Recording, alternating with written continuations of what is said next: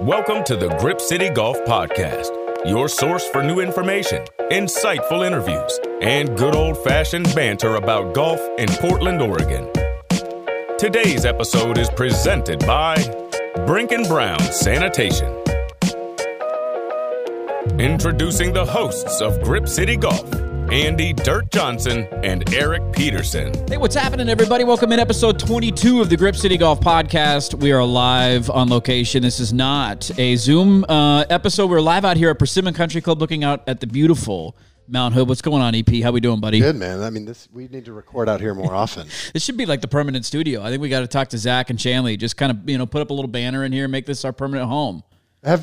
For people who have played here, you have to agree that this is one of, if not the best view golf course. Totally is, yeah. You got starting on 2, basically, you're looking directly out, and then from then on out, you got like 7 or 8 holes that probably have different mountain views and the elevations. You can see them all over the Northwest. It's beautiful, and we kind of have a Persimmon-themed episode today, so we're coming up in a bit. We're going to have probably the most random and interesting guest that we've ever had on the podcast. He is Sheriff John Bunnell. If you don't know that name, it'll make sense in a moment, but he was the voice actor behind World's Wildest Police Videos. He did Cops. He's been in Bad Santa, Family Guy, and when you hear the voice, you'll recognize it. So John Bunnell's coming up in a moment, and then at the end of the interview, we're going to try and help your golf game, and Chad Fribley, who is the Director of Instruction out here at Persimmon, he's going to hop on. We'll talk to him about his playing career and see if we can get a couple of tips for you so you can improve that handicap, because I know that is the never-ending goal. Let's start with the big news that has happened since the last time we taped an episode, EP, and that is that Redtail might be turning into a Major League Baseball ballpark. When I saw that, man, and it's funny because golf news in the Portland area, I don't know besides Grip City Golf really what there is. This is all there is, baby. So it was kind of it was third page, back page kind of story in the business landscape or news landscape in Portland. But I do think that the Portland Diamond Project and the pursuit of Major League Baseball in Portland is a hot button issue. Yeah. And so when those two paths diverged and it became kind of a pseudo golf story, my ears were certainly perked. And when I saw that Redtail was potentially a venue of interest, my mind immediately was like, I just started thinking about, okay, going to a baseball game near Redtail. Mm-hmm. I just started thinking about traffic logistics and how you'd get there and things like that. And it just didn't make a lot of sense. But then I was thinking about Redtail and how that's a golf course is a big piece of land, which, you need the land, right? That's been one of the big hurdles to get over. And you guys have talked about this on your show, but apartments and complexes, parking, there's a lot. You just need a lot of property, right? Yeah. And so I just thought, wow, that's kind of interesting. But it was just so kind of unbelievable and out of nowhere that I didn't really know what to make of it. I don't know. What did you think when you first saw that? My first thought was, one, of all the places to put a ballpark, that's not a location that I would be excited about. You can't be picky at this point. Enough of a mess. No, thank you. I don't want to go over there. And then I also did think, I'm not trying to bat. Redtail has an awesome operation.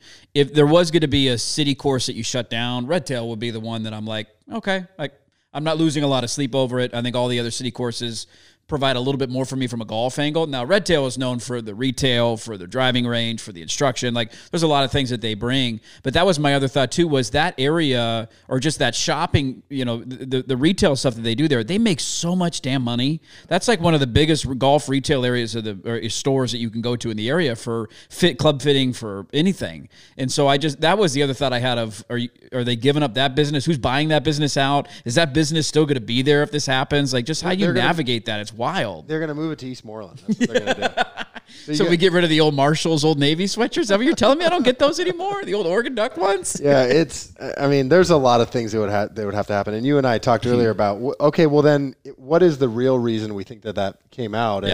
And our thought was that maybe they're using that to just leverage the Lloyd Center property. Because if you're bidding on something, if there's only one option that you're interested in, the person who's selling it is going to be rubbing their hands together, right? So, look at the Miami Heat and the Portland Trailblazers right now. There's not a lot of leverage. Exactly. So that's what I think is probably the real reason that came out, is because they just are trying to get the process over at Lloyd Center moving, which, if that's the case, that's a good thing, right? Absolutely. You feel like, well, then maybe there's more of a light at the end of that tunnel, because it does honestly feel like this this Portland Diamond Project thing is a T-shirt company that just won't go away.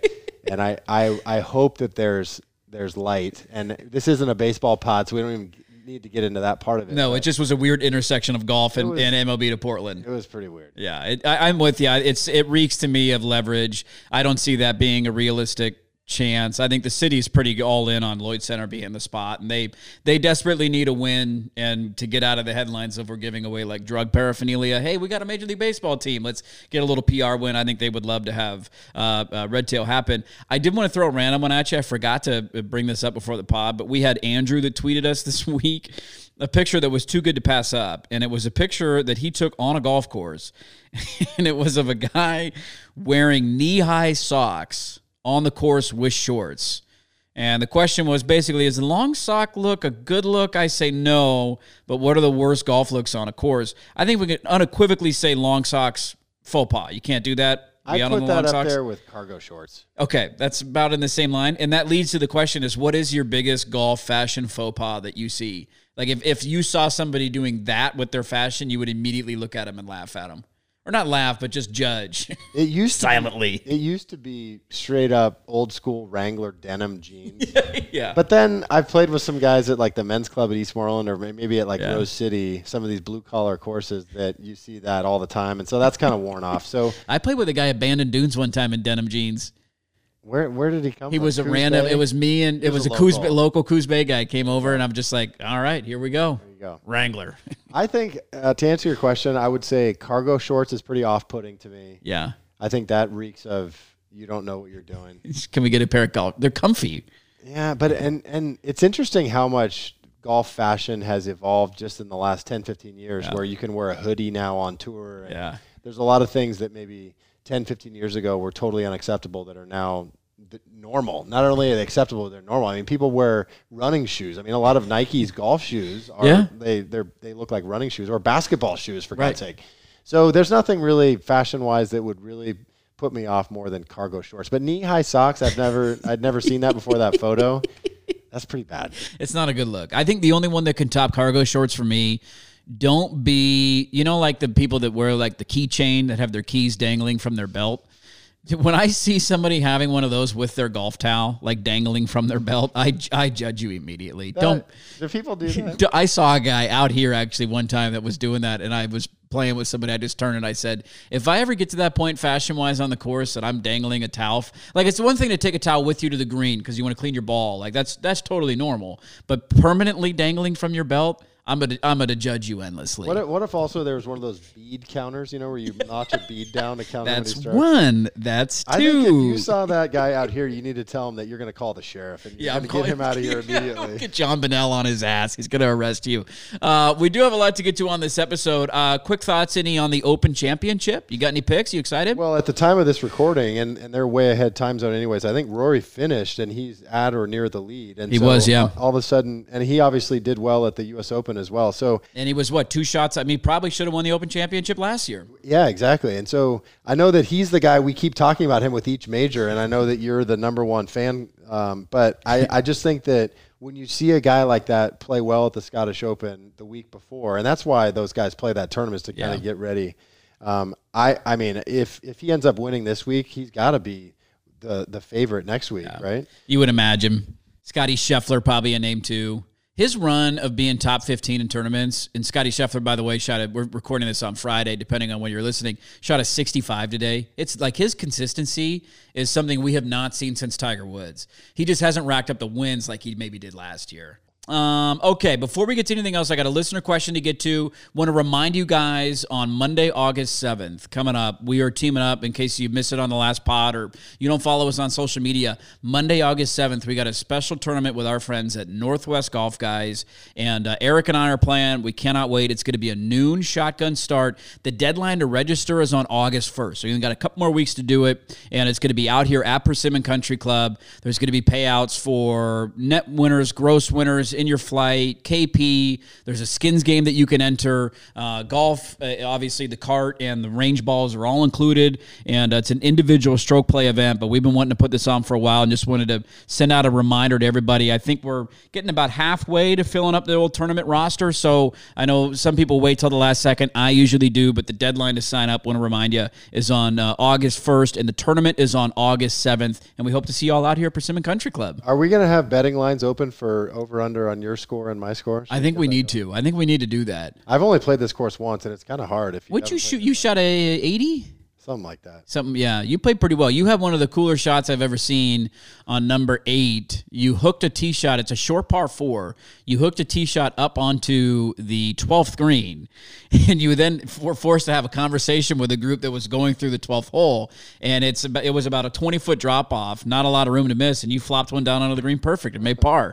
I think you stole a lone wolf point from me there because I also parred after hitting the fairway and green and 2-putting, and I was very pissed. I wish I could say that I didn't play well that day because I'd never played the course. I didn't play particularly well because I just was quack hooking it left on 8. It'll happen from time to time. Shots like that. But this course is awesome. I'm excited to play a tournament, and it's always fun to stand over a breaking 6-footer when it actually matters. 100%. They have live leaderboards up. If you haven't played, Northwest Golf guys are the best, man. You know, if you listen to the pod, we love those guys. And so really excited to partner with them and to play in that tournament Monday, August 7th. And we hope to see you out here.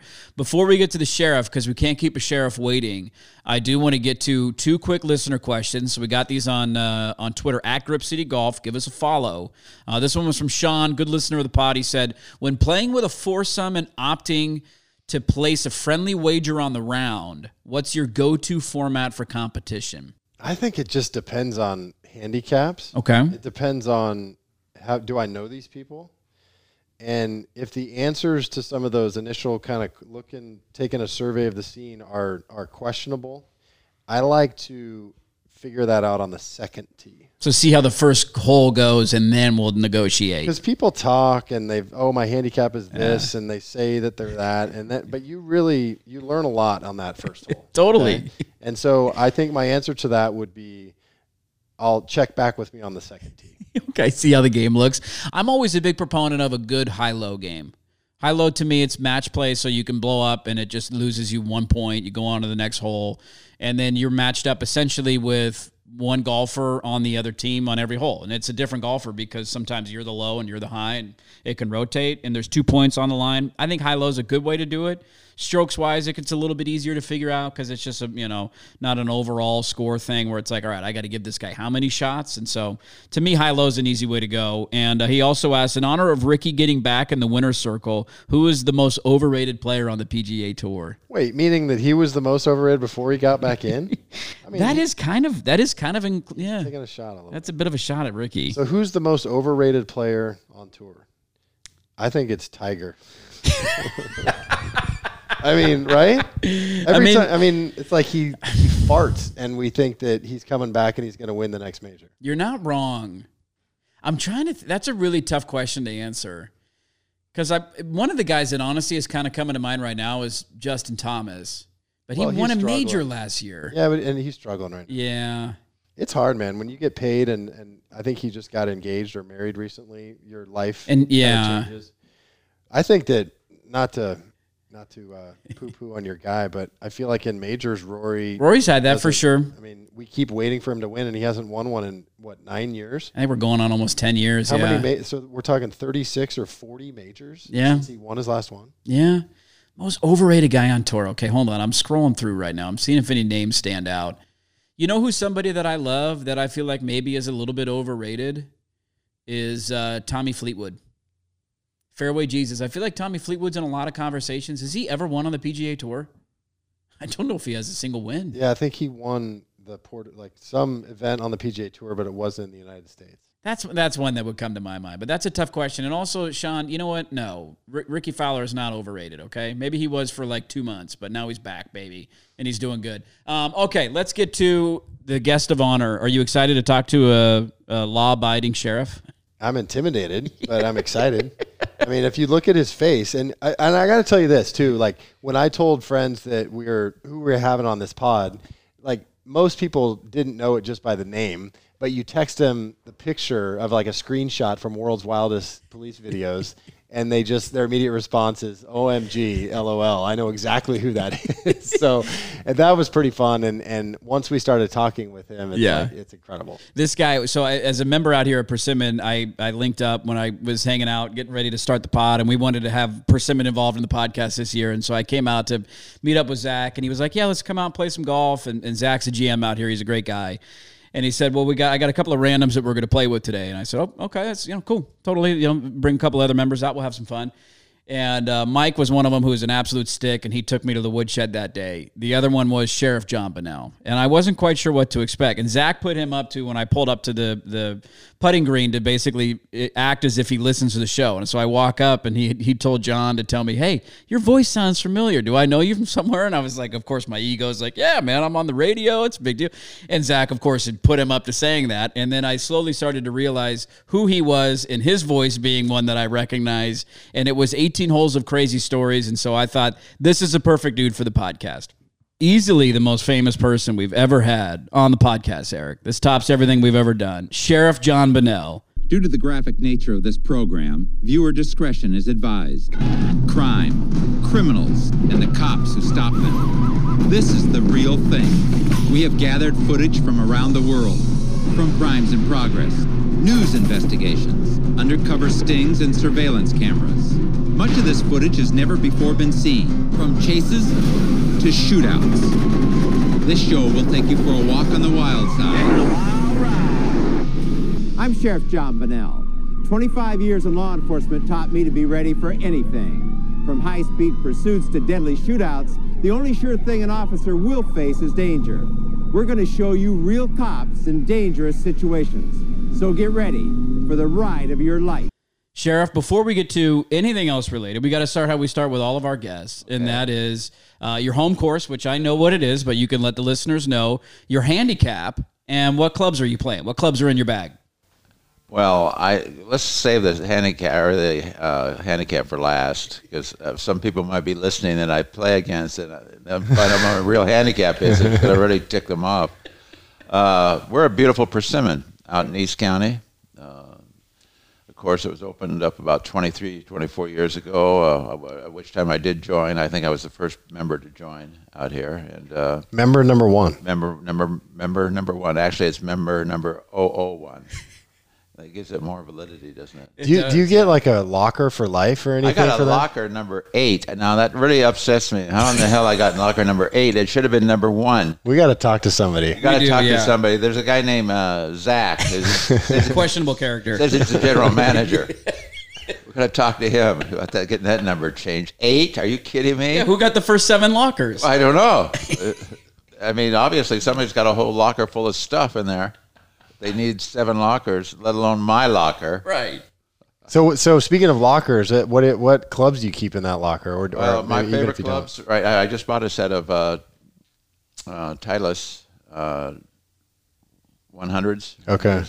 And, the new Titleist irons. Yeah, the new Titleist. I can't keep track of the numbers. I can't either.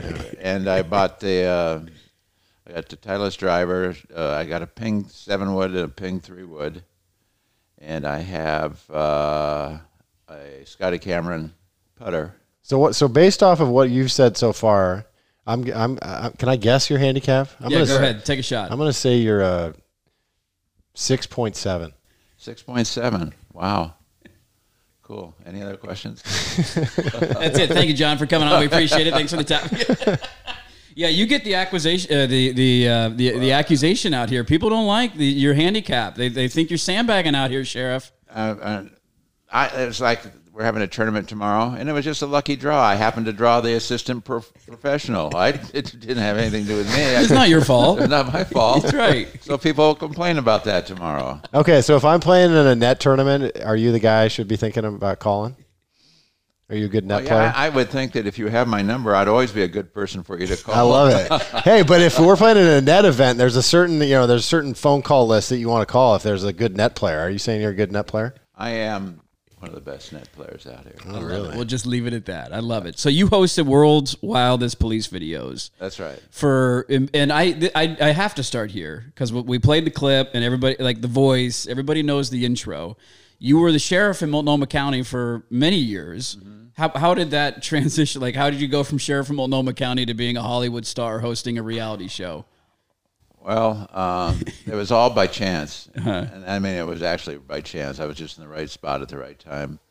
I was sitting in my office. I was a I was a sergeant in charge of the narcotic unit for the sheriff's office. And I got a call from a Hollywood producer who told me about this great idea for a television show he had, and would we be able, as an agency, to assist him in putting the show together. And I said, well, I don't think my sheriff is going to go for this at all. And he said, will you give it a try? And I said, okay. So I went and talked to the sheriff, and the sheriff was a former Marine, big guy, 6'5", 6'6", very intimidating.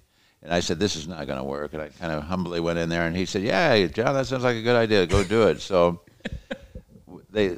this producer brought his crew up from L.A., and they created this show. It was titled Cops, and that was the way it started off. And I think we were the first agency on Cops, and we did that for about 2 or 3 years, and it was getting close for me to retire, and I had been offered a show by ABC called American Detective, which ran for 5 years, which was I still think the best reality TV show ever.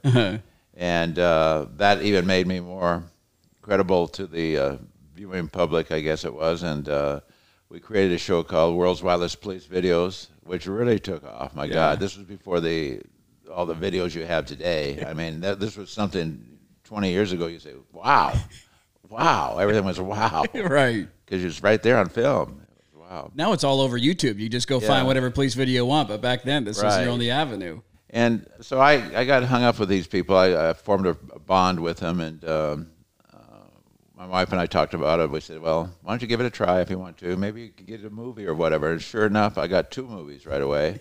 I said, this gig is to kill for. This is easy, man. Oh, my God. Are you kidding me? A little bit easier than drug busts in East County. They give you this much money? Are you kidding me?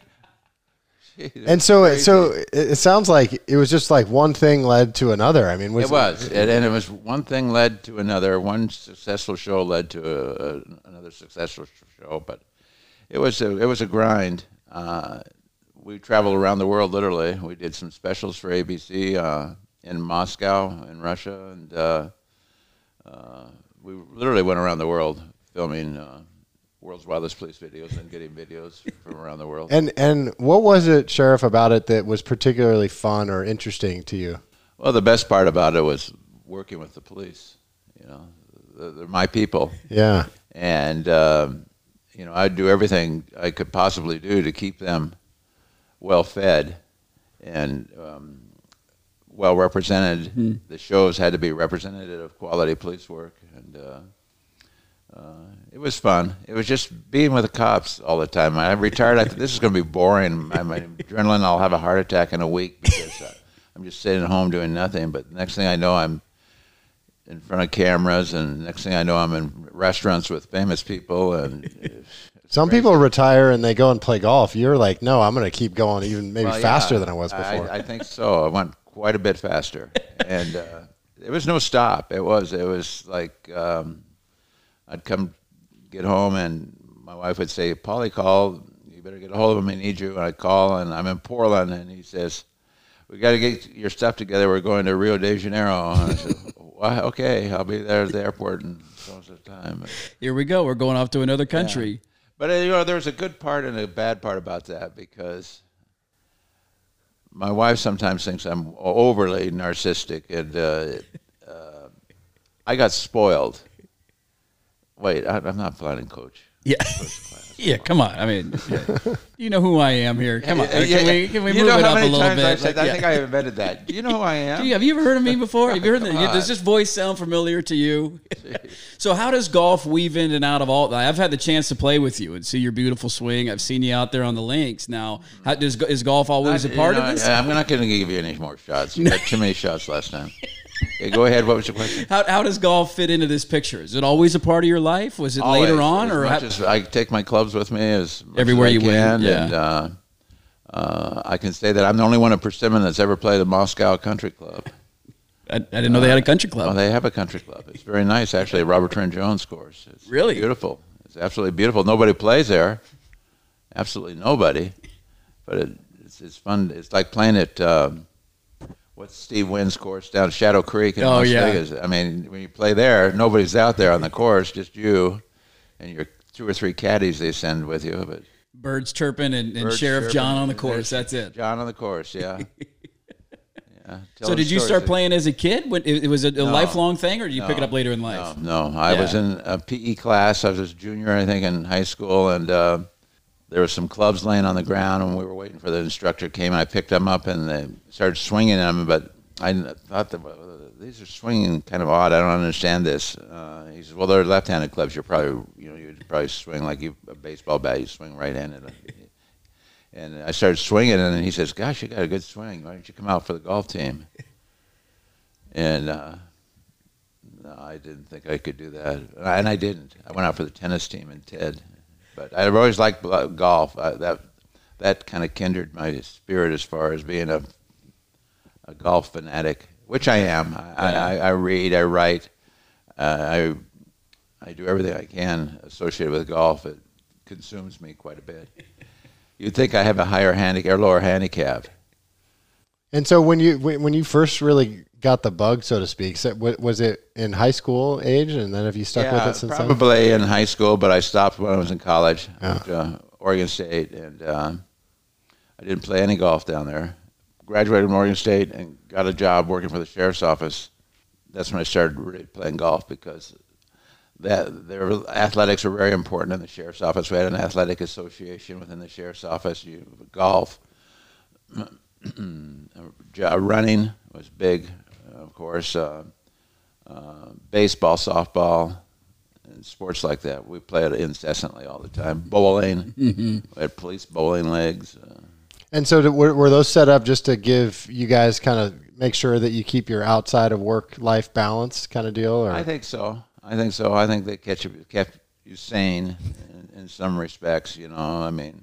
Because some people think golf makes them insane, but for you, it kept you sane. No, it kept me sane. That's good. I loved it. I like the camaraderie on the golf course, and I like the joking around sometimes to a fault, but I love the golf course. There are a lot of things can happen on a golf course. You can meet new people that are involved in interesting sidelights, and people you you gravitate with. You end up going on golf trips. You go up to like Bend or something, and you're up there for 2 or 3 days, and it just feels good. Yeah. Now, what's more nerve-wracking, a drug bust in East County or standing over a birdie putt? Well, probably me standing over a birdie putt. I would say, I'd be honest with you and say standing over a birdie putt. Yeah. Yeah. What are the other, because I it's funny when we play golf, there was some that you told me that it's like, that's right, I'd forgotten about that. So you have the reality TV show career, obviously, but that spawns into movies and big time, like, Bad Santa. I don't know if people remember that. What are some of the other movie and TV shows that you did? Classic, Bad Santa. It's a great movie. It's an all-timer. Another one called Ghost World with Steve Buscemi and Scarlett Johansson, which was really a favorite of mine because I got to actually touch Scarlett Johansson. Hey. Whew. Is she as pretty in person as she is on prettier, TV? Yeah, prettier. She's married to that guy from Saturday Night Live. I can't remember what his name is. Yeah, Colin Jost. He doesn't deserve her. No. She's beautiful. But Bad Santa was really fun to do. Part of the best part about doing a movie is just hanging out with the crew and the stars of the flick, whatever, and just they want to hear, John, tell us something. How many guys have you killed? Oh, God. That kind of stuff. Just like kids in grade school want to know how many guys you pulled your gun on somebody. Yeah. We need some details here. And so when you're in these movies, are you playing like yourself are you playing a sheriff or are you playing a different character? Oh, yeah, I'm always a sheriff. Family Guy. I still get residuals from it. It's kind of funny. People kid me here because sometimes I'll bring my residual over to pay a golf debt, and I've been getting them for so freaking long that, of course, the residuals are decreasing and decreasing in value. Now they're down to 1 cent. Wow. Some shows 1 cent. Send you a cent for a check of a 1 penny check. The postage is 65 cents and the check is 1 cent. It really makes sense, doesn't it? But the guys, everybody's got to have a Bunnell check. You got to have a check. I love it. What's the craziest, before we let you go, what's the craziest arrest story you can tell us on the air? Oh, boy. Actually, there's craziest. Within 3-wood distance from here is a guy I used to arrest all the time. He was a drug dealer, major drug dealer. Oh, yeah, I know what you're yeah, I've heard that story. Yeah, well, that was pretty crazy. Yeah. And I think that craziest stuff, there's so many crazy things, but I don't want to really, there's some crazy things with people like Scarlett Johansson, people like Paris Hilton, Cameron Diaz, Drew Barrymore. You notice they're all women. I'm sensing a theme here. I'm sensing a theme from the sheriff. Yeah. Well, it's just being in that atmosphere, you meet those people, you know. Yeah. And sometimes you sit there and you'll pinch yourself. So I got to ask though, because I grew up, actually Dirt and I both did in Eastmoreland, in Southeast Portland. Mm-hmm. And when we were in high school, there used to be, I mean, I never attended any of these, but there were, never. There were parties on the 3rd tee box at Eastmoreland Golf Course. Yes. I didn't know if, drug dealer around here, that's pretty insane. But it's a little bit bigger than a keg on a public golf course. A little bit of a bigger. You don't want to get involved with golf courses if I'm involved because. I'd be scared shitless. Yeah, because you're going down. Yeah, I'm intimidated right now. You're on the way to the big home, big house. But so like when parties just kids being kids on a golf course, sometimes you don't really know what's going on, right? I mean, if there's a party on a golf course, seriously, you don't really know. Yeah, we're just hanging out. What kind of excuse is that? A little bit of night golf out there, Sheriff. We're just hanging out outside. God almighty. That's a normal thing to do for 17-year-olds, isn't it? Sure. Dirt and I were choir boys. Every kid I have ever known in my life has done that. Has vandalized a golf course or sold drugs on a golf course that happens to be occupied by the sheriff of Multnomah County, who is death on drugs anyway. He's going to take you down hard. Little did you know, you're going to be on your way to the big house. Next thing I know, I'm on World's Wildest Police videos. Next thing you know, you're on World's Wildest Police videos. This doesn't end well for me. I don't like it. Well, Sheriff, hey, it's been great to get to know you here at Persimmon. We've had some fun on the course, and thanks for coming on the podcast, man. It's been my pleasure. I just want to say one thing, though. What do you got? Zach and Shanley will take care of you if you ever came out here. Our pro and our general manager.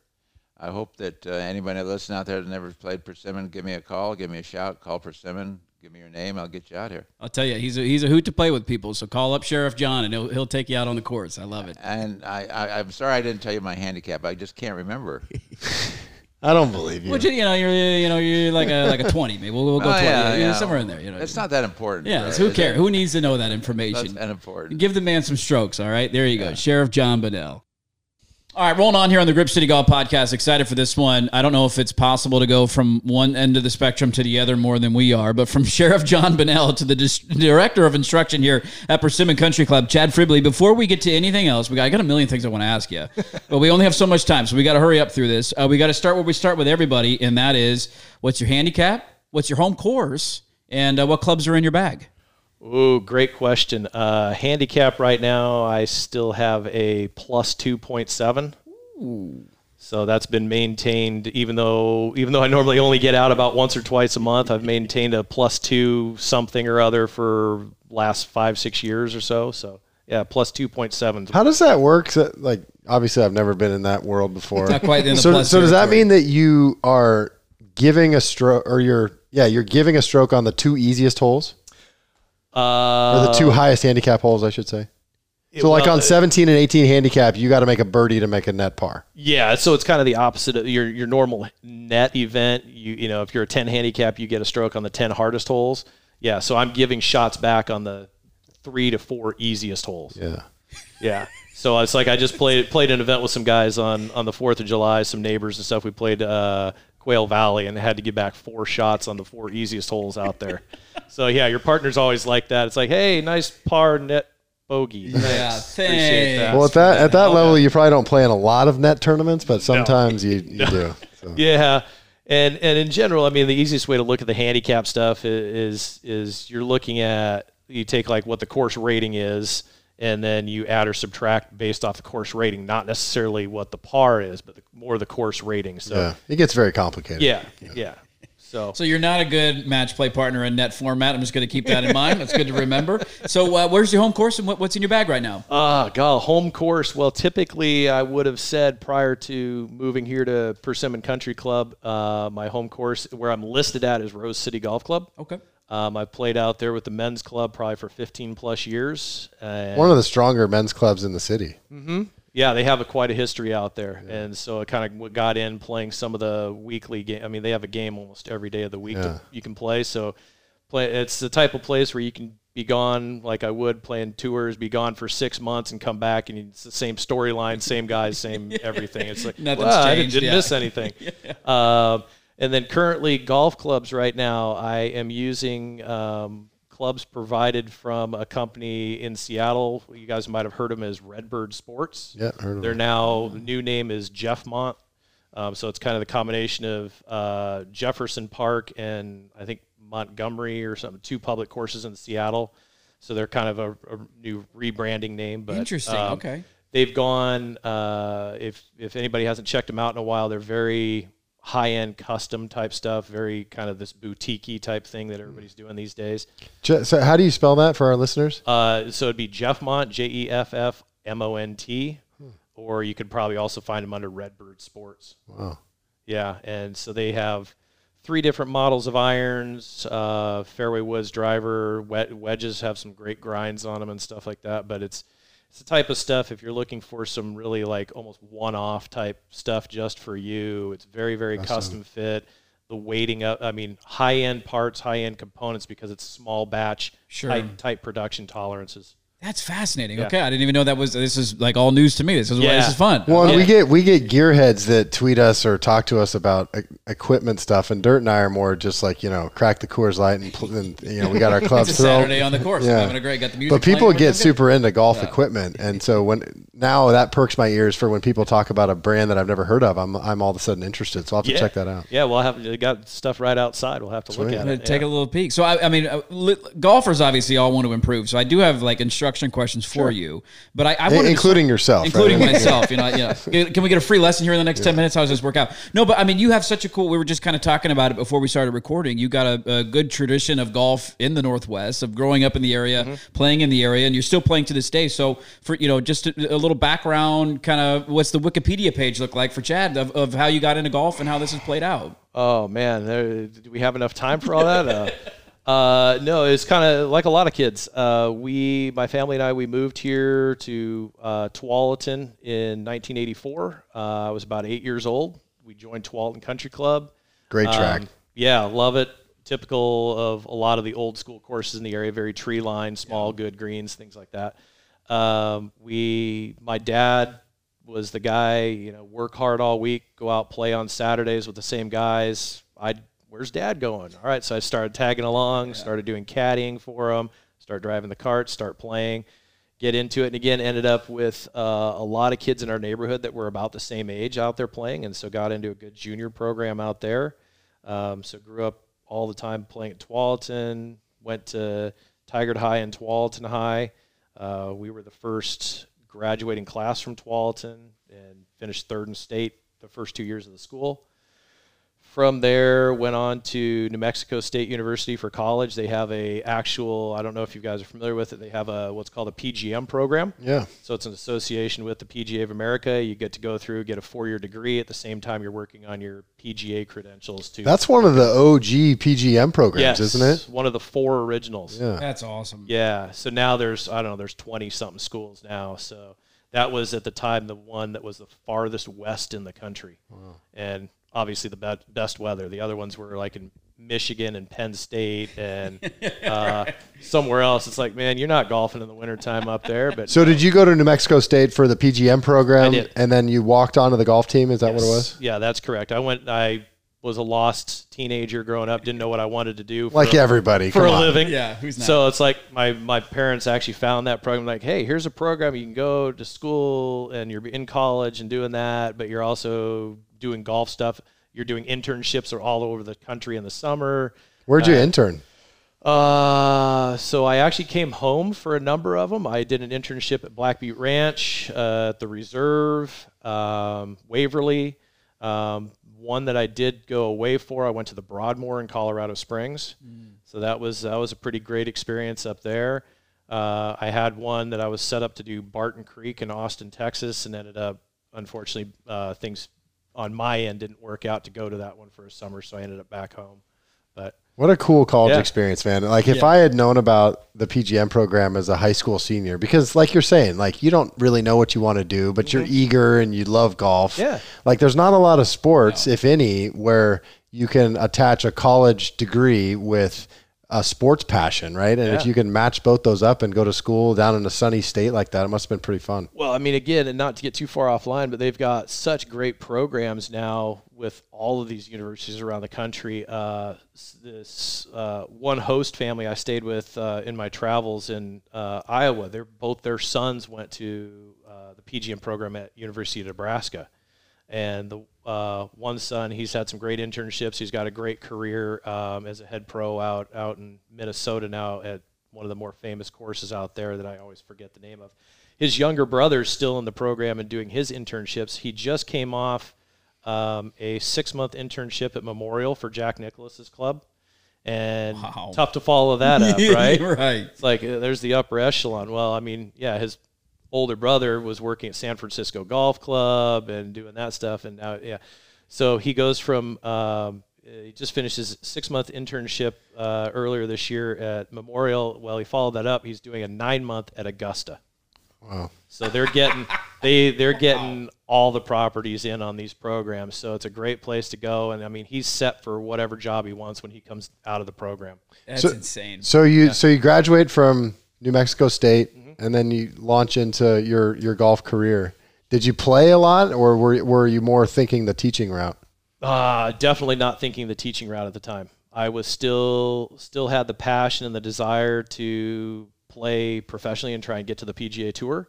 But obviously we all know that's such a long shot and got to pay some bills along the way. So I started working right away. I ended up turning down a job offer at Pinehurst coming out of school, and ended up instead I ended up out in Hawaii at Kapalua for 2 years as an assistant pro. Not a bad place to be. Yeah, first job out of school, hanging out in Maui for 2 years. And so the GM now there, Alex Nakajima, is a Oregon Duck. He played at Oregon. Is he really? Yeah, he's the GM at Kapalua. They've had a lot. I mean, there's a number of guys. There's I can't remember Jason's last name. He's the head pro over at Gearhart. He was out there at Kapalua at the same time. Yeah, Bangild. Yeah. And so he's through that connection. Todd O'Neill at Broken Top is put in multiple stints out there. Todd's actually the one that referred me and helped get me in the door out there. But Kapalua was great because I had met Todd O'Neill, who's I think director of instruction at Broken Top now. He said, "Hey, if you want to work on your game, but work on the business side while you're doing it at the same time." He said, Kapalua is great. You go out there, you work 6 days a week because you either work 6 to noon or noon to 6. There's a big skins game every afternoon, and you just go play 6 days a week. A lot of good players. Oh yeah. They're locals, obviously, right? A lot of locals. Well, and again, Kapalua at the time had 3 golf courses and a driving range, so we had 20-something professionals on staff. Wow. Plus the other pros on the island. So, I mean, you'd get 40 people in this big game every day, and it was great. It's a legendary kind of game in the islands. And so I went over there and, did the PGA thing, but I was playing 6 days a week, and Hawaii is by far the hardest conditions I've played in. So for development of my game, it really helped because you gotta flight the ball in the wind. You're playing uphill, downhill, side hill, all over the place. Playing Bermuda grass. Right. It's the worst of everything. So, so from there, I ended up moving from there up to Seattle. A family friend was running a head pro to course at Trophy Lake Golf and Casting Club. He brought me in up there. I was there shortly before moving over to Golf Club at Newcastle. I was the tournament director there. And while I was there, I met a member and started playing a lot with him. And he said, "Man, you got to get out of here and go play." And so things kind of fell in place, and so I packed up, went down to Palm Springs, and started playing on the Hooters Tour. Had a summer series out in Palm Springs area in the summertime. Cool. So that started the 10-year playing career. You got to just take the leap, right? I mean, there's never a perfect answer. It's like, and that's kind of like the good and the bad about playing professionally is that there's so many opportunities and you can do it at different ages. You think about like say professional basketball, there's pretty much like that window of time that once you're out of it, it's game over and you go off to something else. Maximize your years when you're 19 to 25. Well, and there's not that many opportunities to play professionally in the United States in basketball, whereas with golf, there's all these different outlets. And sometimes that can be challenging because guys try to ride that wave for a long time, and it's just a really hard life, right? I mean, it is, and I'm one of those guys with my golf game. I'm more of a grinder. I've had to work at it my whole life. Like we were talking about earlier, I was not the best high school player. I was just kind of average, but it turned out it was a little bit above average. But I just kept going, kept trying to learn. I'm really driven by just trying to be as good as I can be, and that's carried me to where I am now. And it led me to playing mini tours full time for 10 years and surviving doing that. And that's not the glamour lifestyle everybody thinks. It's It's a little worse than probably minor league baseball. I mean, if you miss cuts, you're not getting paid, and you're spending $1,500 a week in expenses, and money adds up quick. And I never had a lot of great help and sponsors other than my family, but I made enough to keep struggling on. I'd spend winters caddying in Palm Desert to fund some things, but made a go of it. Still want to make go of it. And I'm still trying, even working on my own game now. I'm trying to learn new shots. I'm trying to prepare for things to try for the senior tour. And that leads me to just having more experiences to share with students as well. Yeah. So when did the transition come for you to take on that bigger teaching mantle? Like, how long has this been something that you've been, I'm sure it's always been probably a part of it, but when was the big adjustment made for you? It was about 6 years ago. So along my travels, I met my wife about 15 years ago when I was doing mini tours. She's originally from the Bay Area. We kind of came to a point about 2011 when she was wrapping up her schooling. She wanted to either settle down in Portland around my home or around her home in the Bay Area. So we ended up in the Bay Area, and I just said, man, I can't cover bills and live in the Bay Area if I'm going to keep doing mini tours. So I got back into the golf business side of things, working at a course in Napa Valley, and that was a typical assistance type thing. But then along came kids a few years later, and it's like, wow, okay, assistant pro bills aren't cutting it for daycare down here, so I'm going to become a stay-at-home dad. Then shortly after that, my wife had the opportunity actually to move her job and her practice up here to the Portland area. I said, man, I'm game. We'll go back home. That's cool. I know what's going on. So we came up here, and I took my son over to a golf course on the west side of town and stopped into the driving range and talked to them and said, hey, you guys hiring by chance? And they're like, yeah, we're looking for an instructor. I'm like, all right, cool. Well, here's my experiences. So I ended up over there at Red Tail for 6 years teaching full time, and I absolutely love it. Yeah, absolutely love it. I mean, it's a couple things for those that have been in the golf business as a typical assistant pro. I mean, we might have on a busy day, even here at Persimmon, they might see 200 customers come through the golf shop. That's a lot of people to take care of. I now on a busy day, I take care of 10. I can give people a lot more time and attention and really control their experiences through golf a lot more. Especially in instruction where follow-up is important too, of like, hey, it's not just now, but it's like, hey, what are we going to talk about or do next time? Yeah, right? Absolutely. So that was great, doing that and getting into that world and really, I think I have a unique experience and skill set compared to a lot of instructors. I've got experiences doing high-end caddying at various clubs in Palm Desert area. I've got the high-end playing experience, and then my experience just in working in golf and now teaching. So just sharing a lot of those secrets and experiences that I have from caddying and playing. I know a lot of people are hesitant to do it. I don't know if it's a pride and ego thing, if it's a narcissistic thought of, I know my swing, I can figure it out. But as somebody who's clearly been on both sides of it, as a player trying to improve and as a teacher and instructor, this is a very generic question, but what are some of the main benefits that you think players get out of teaching? If somebody's scared to go into that realm of, oh God, I don't know if I can change my entire swing, what are the benefits of it? Well, I think a big thing for anybody trying to get better and improve really any aspect of their life is we see, again, you look at any other sports, is these guys build a team of people around them, a support system. So a good teaching professional or a coach, is a lot of us like to go by, a coach is more than a teaching professional. A coach is, we're doing mental stuff. We're doing the mental game. And so I envision it more as it's a relationship. It's a team. I'm there to support and offer the words of confidence. And it's that positive self-talk and self-belief that you're installing. You're not always changing swing stuff, but it's just, even for a PGA Tour player, their coach is largely standing there telling them, hey, that looks great. That looks good. Keep doing that. You're the man. Right. Pumping their confidence up, because we can do crazy things when our mind is in the right place. So and bad things when it's in the wrong place. Absolutely. Absolutely. Go the other way quickly. I know that. Chad, I'm curious how has golf instruction or coaching, as you alluded, how has it changed over the years since you kind of got started? And then also, how is it the same?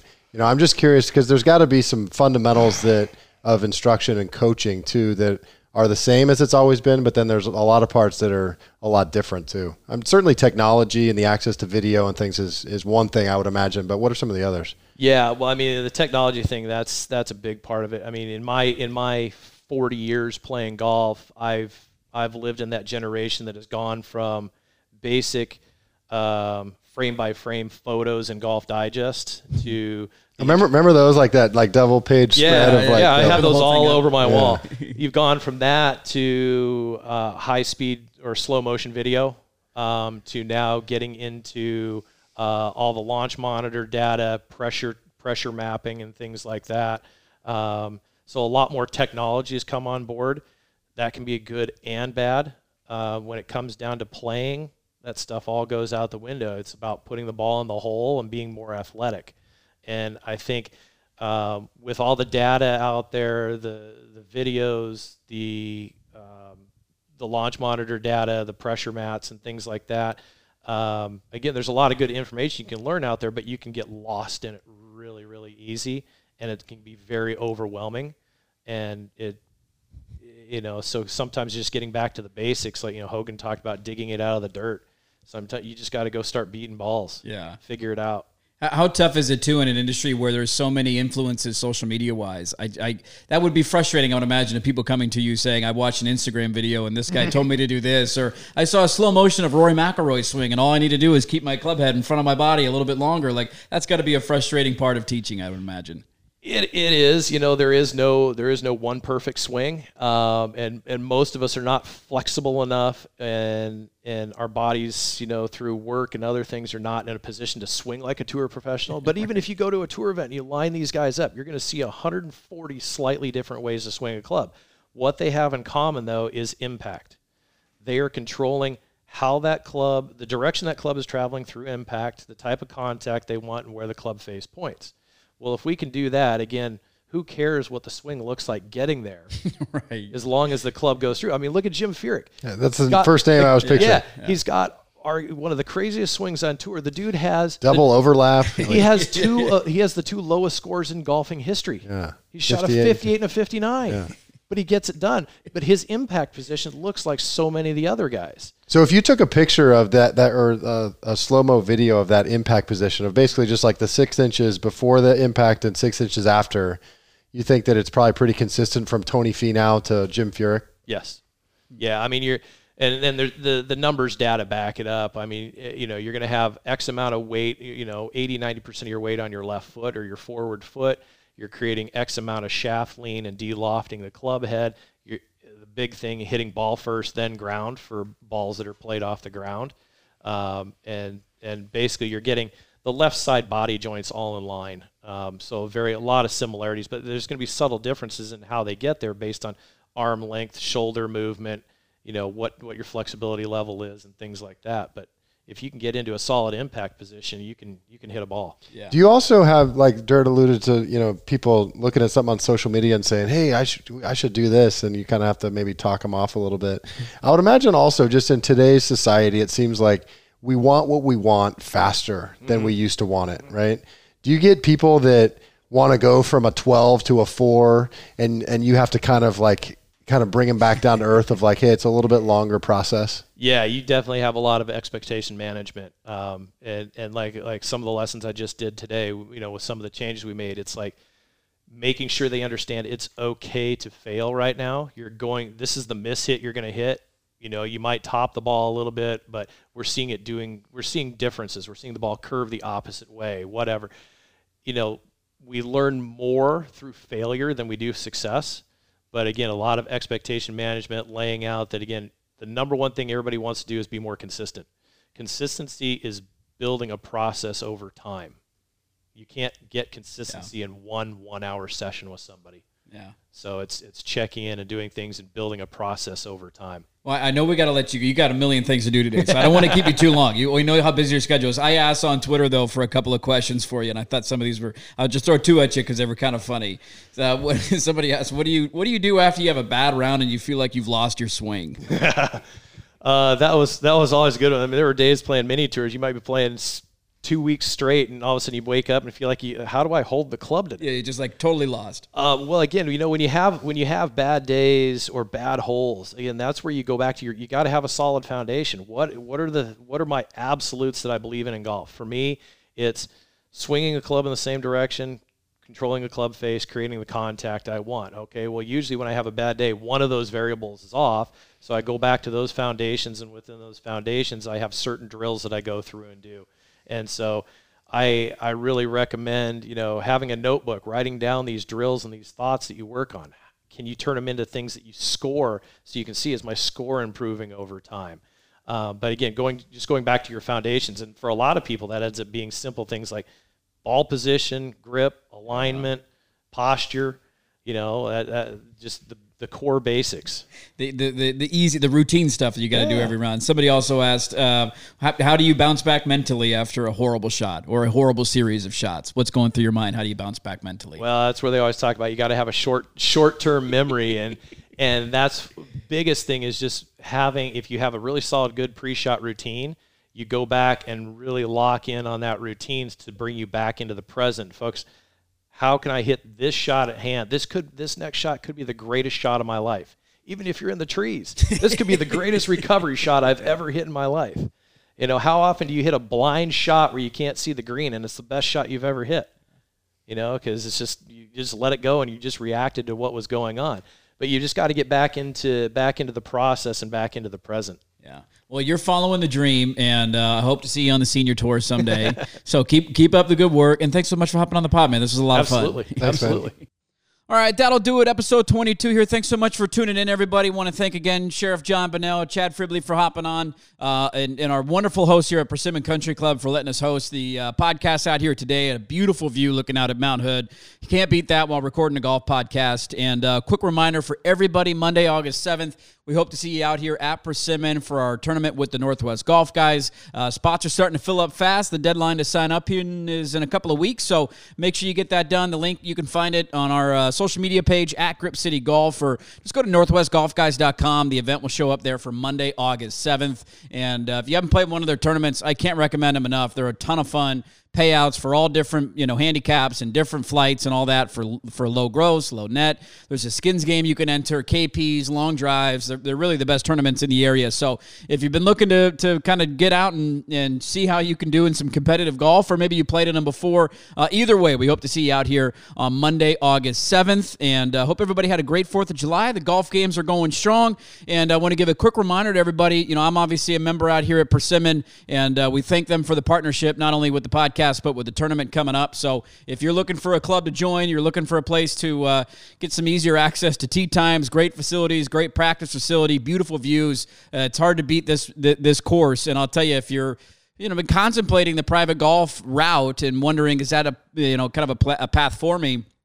You're not going to find a better deal than what they have to offer at Persimmon. They got some incredible deals going on right now. Like if you join with a friend, hardly any down payment, the dues on a monthly basis, more than pay for themselves as long as you're playing, 4 rounds of golf a month, which I would imagine for most of you is pretty easy to do. So once I joined, I never looked back. I was looking to play golf tomorrow, and good luck finding a public tee time on a Saturday. We're recording this on a Friday. Good luck finding a public tee time. Logged on to the 4Ts app. There was hardly anybody playing from like 1:30 to 3. jumped on a tee time for me and my wife. So now that I've gone this route, it's hard for me to turn around. So if you're looking for a place to play and a place to join, I'd love for you to come be a member with me out here at Persimmon Country Club. And if you're looking for a great chance to try out the course, you can play in that Northwest Golf Guys event with us coming up on Monday, August 7th. If you got any questions on membership, hit me up, hit Samantha up, hit Zach up. They got a great staff out there. Give them a call, send them an email, and they'll give you all the information you need. But that will do it for us here, episode 22. Thanks so much, as always, for tuning in. Make sure to give us a follow on social media at Grip City Golf on Twitter, and to like and download, subscribe to the podcast so you make sure you get that new episode dropping straight to your phone every single time we release one. Can't thank you enough for the support and listening. And until next time, go low, everybody. I hit it hard, man. So far, man. No laying up, no holding back. Ain't afraid of nothing, it's a natural fact. I hit it long, man. Till it's gone, man. Keep taking chances, living large. I hit it hard.